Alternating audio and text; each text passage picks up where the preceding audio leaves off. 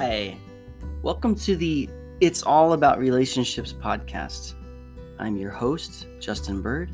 This podcast is for people interested in making sustainable, qualitative relationships their objective.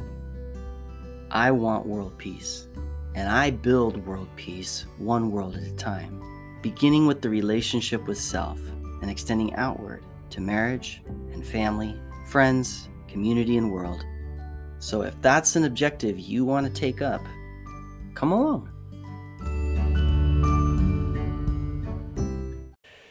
We are going to talk about lust, sexual lust. Does this have anything to do with relationships? Does it have anything to do with marriages, family funnels, sustainability? Of course, it's a major component of these things, but I guess I feel like I'm coming at you from left field today because there's a few things that minor directional shifts that I'm making in this podcast. One of them is that I am going to be speaking as if the bulk of my audience were members of the Church of Jesus Christ of Latter-day Saints. Part of that is, the reason for that is because I'm intending to offer a service to this demographic, but also because my brain is full of thoughts about that religion, and a lot of my preconditioned vernacular comes from that culture because I am a member of the Church of Jesus Christ of Latter-day Saints and have been for many years and grew up in that culture. So does that mean that if you are not a member of this church that you can't listen? No, of course not. It's just a matter of word choice. To convey a meaning or teach a principle of relationships which are universal and have application to the whole entire human family, in order to be easily heard, I would need to repeat the same message in every language and culture, which perhaps one day I'll do, but to get started, I'm going to, grow where you're planted. So I am starting with where I am and what I am.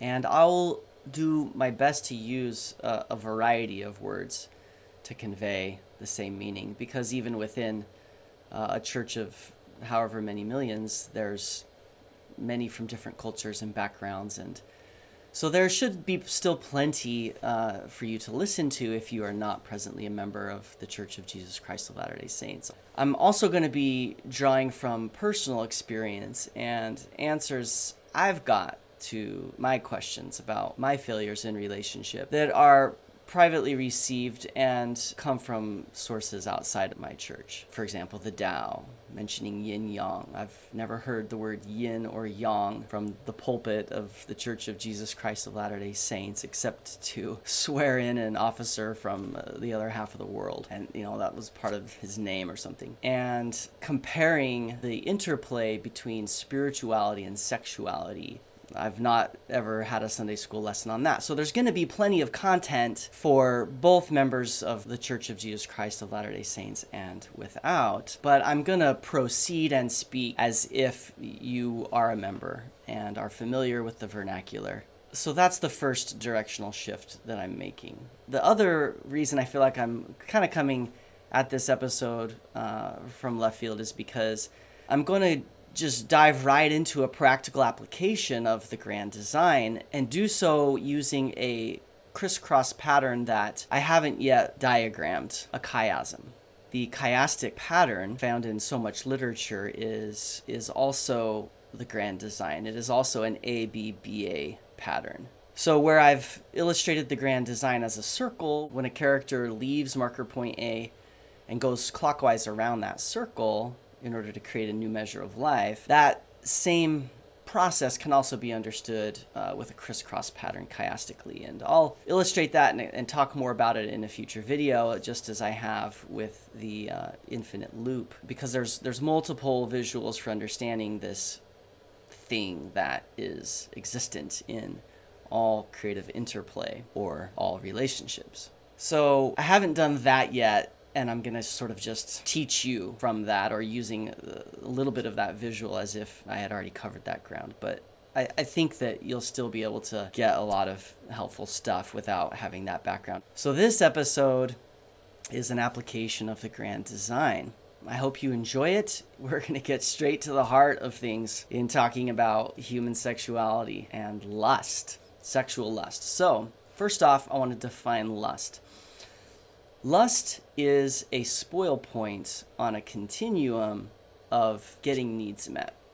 Okay, so we all have sexual needs, and in pursuit of getting those sexual needs met in a healthy way, there is a spoil point in that process that no longer serves us. And all behaviors from that spoil point on, I would call lust. To draw a comparison that is more obvious, it would be to compare the sexual appetite with the appetite for food. So all humans have the need of hunger. And in pursuit of, or the employment of strategies for the meeting of the need of hunger, we eat food and it serves our body. But there are certain types of foods we could eat that would not serve our body. And then even among the types of foods that generally do serve our body, there is a spoil point along the process.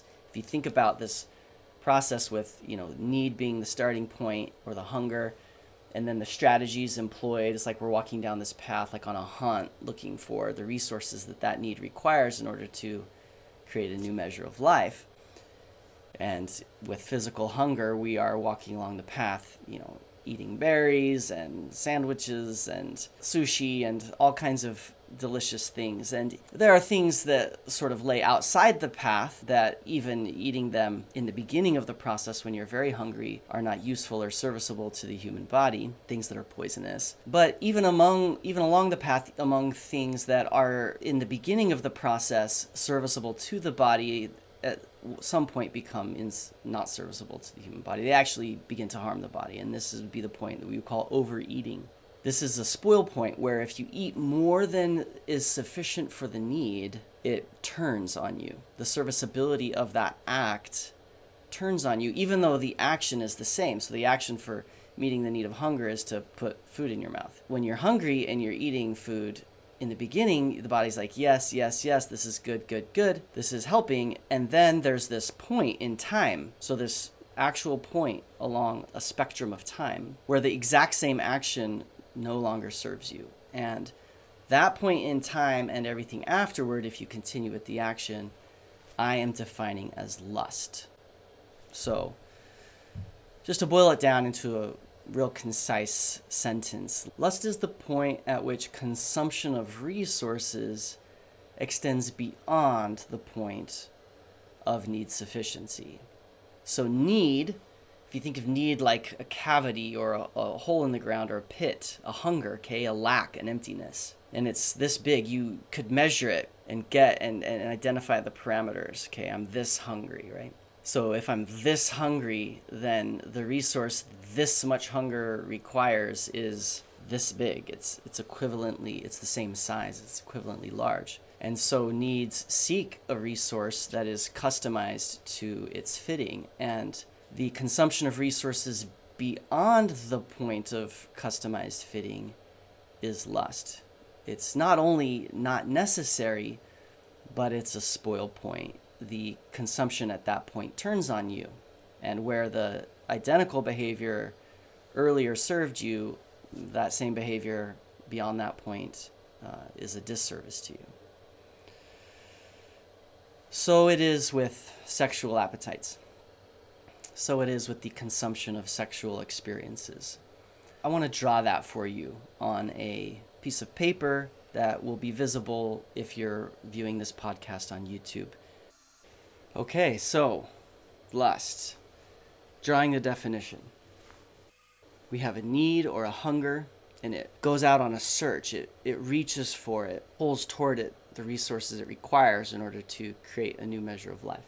And at some point along that process or journey, when a need gets sufficient resources.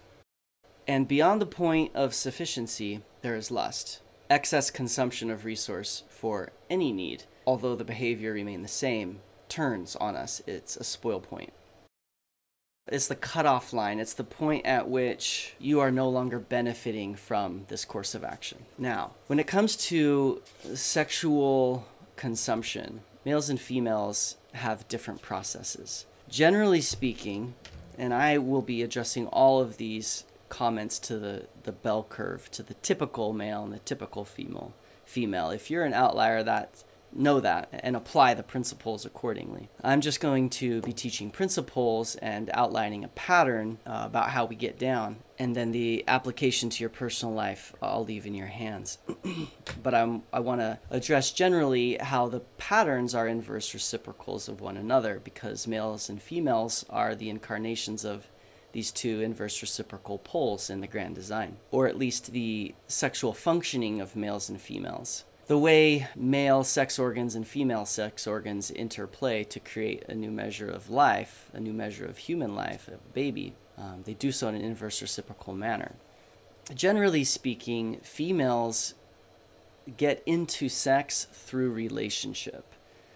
And generally speaking, males get into relationship through sex. So it would look like this. And again, I'll use blue for male and red because I don't have pink for female. So I'm just indicating with this visual how men generally will start with sex and then the relationship develops therefrom or out of that. And how the female develops a relationship and then gets into sex. And you can see this, this moving down the page is the passage of time. So what I've drawn here is two columns, and the left column is the female's experience or journey, and the right column is the male's experience or journey. And moving down the column is the passage of time. And so in the left column, I've written relationship with an arrow moving down into the right column with an arrow pointing to sex. And in the right column, the column for male, at the top or the beginning of the process, I've written sex, and then the arrow moves down into the left into the female column with an arrow pointing to the word relationship. So the processes, they start from opposite ends and then move toward and past each other. And it's that point of overlap that's the point of satisfaction. Lasting satisfaction, where couples have both the relationship needs met as well as the sexual needs met. This definition of lust, okay, where need acquires sufficient resources to a certain point, and then there's a spoil point. This formula applies to both of these processes of relationship and sexual fulfillment in males and females. So there's a spoil point for each player, male and female, in their journey. But the spoil point is at a different place because the journeys are different. Okay, so if you think of the spoil point like a marker point along a trail, because females begin their trail, at one place, relationship details, and then move towards sexual arousal and satisfaction, and males start their process at sexual arousal through visual stimulus and then acquire the relationship details as they move down the journey. So if you're going to identify where lust is entering for a male or a female, you can't look at the same point on the path. And that's going to become more clear as we get into what those paths look like. So for the typical male, I think I'll start with that because it's more visible and we can all see it and it's very obvious. And I think the norm is to judge or assess, when sexual needs are okay and when they're not okay according to the male pattern and process, which is so common in so many areas. Because the male half of the human stands on the outside of the veil, and the female half of the human stands on the inside of the veil.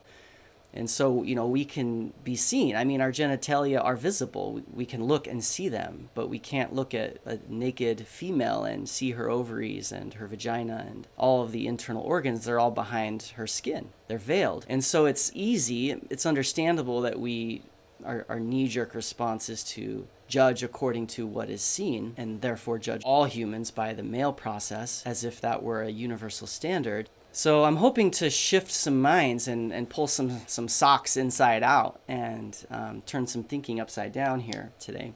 But we'll start with the one we all know, which is the male sexual response. So for the male, sexuality is a lot about images. Men are visually stimulated. The male sexual need is seeking beauty. The male sexual need dives into being. It's about forging ahead and discovering what is and being encompassed about and surrounded on all sides, baptized, as it were, in all that is around us. It's about unveiling and getting to know things as they really are. It's about the pleasure of discovery. And the lure for getting into that is imagery, right? It's about, for the man, it's about how she looks. I think some evidence for this is just how ubiquitous visual pornography is. So images, videos of naked people, of sex acts. I mean, how big is that library now, that online library, and how many men are visiting that library? A lot. I think that's pretty good evidence for this idea that men are visually stimulated, that we are interested in beauty, and the enticement for getting ourselves into that beauty and discovering all that that beauty holds is imagery and looks. The image of a thing prompts us to get into the being of the thing and enjoy that. The female embodies the notion of being. It's just what she is that men like. Men like women as is, just for the fact of their creation. The shape of the female attracts the male. And it's just a repetitious, continual, pleasurable discovery of what is. That's the mechanics of male sexuality. Female sexuality is driven more by stories. Okay, so instead of having a subscription to, well, what was once Playboy magazine, I don't know if they're still the icon for male lust, but the icon for female lust would be the romance novel. She reads the books, he thumbs through the magazines. For the female, her sexual need is seeking resources. She is the beauty, so she doesn't need that. That's what she is. She already personifies that.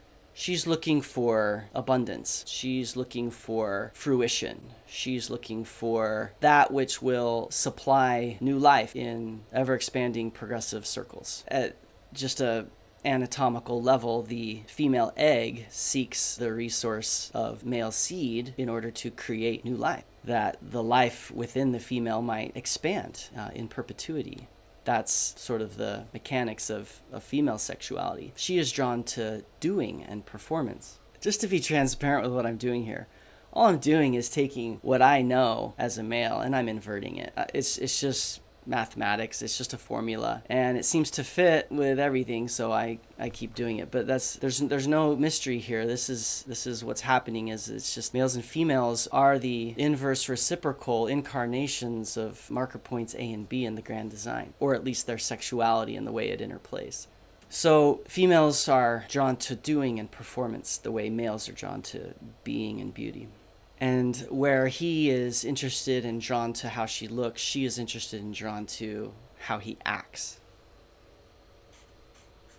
I've just outlined the male and female sexual journeys toward sexual and relationship fulfillment, and how they begin and end at opposing inverted paths or continuums. And when we apply the definition of lust to their individual journeys, we can see that to assess who's lusting, we have to apply that formula of lust to the inverse reciprocating processes. So for the female, there are 1,000 points between a wife's stories and her sexual response. There's all of these many points along the way to the arousal of her sexual organs, and that's what it is. For the male, there are 0 points between a man's visual stimulus and his sexual response.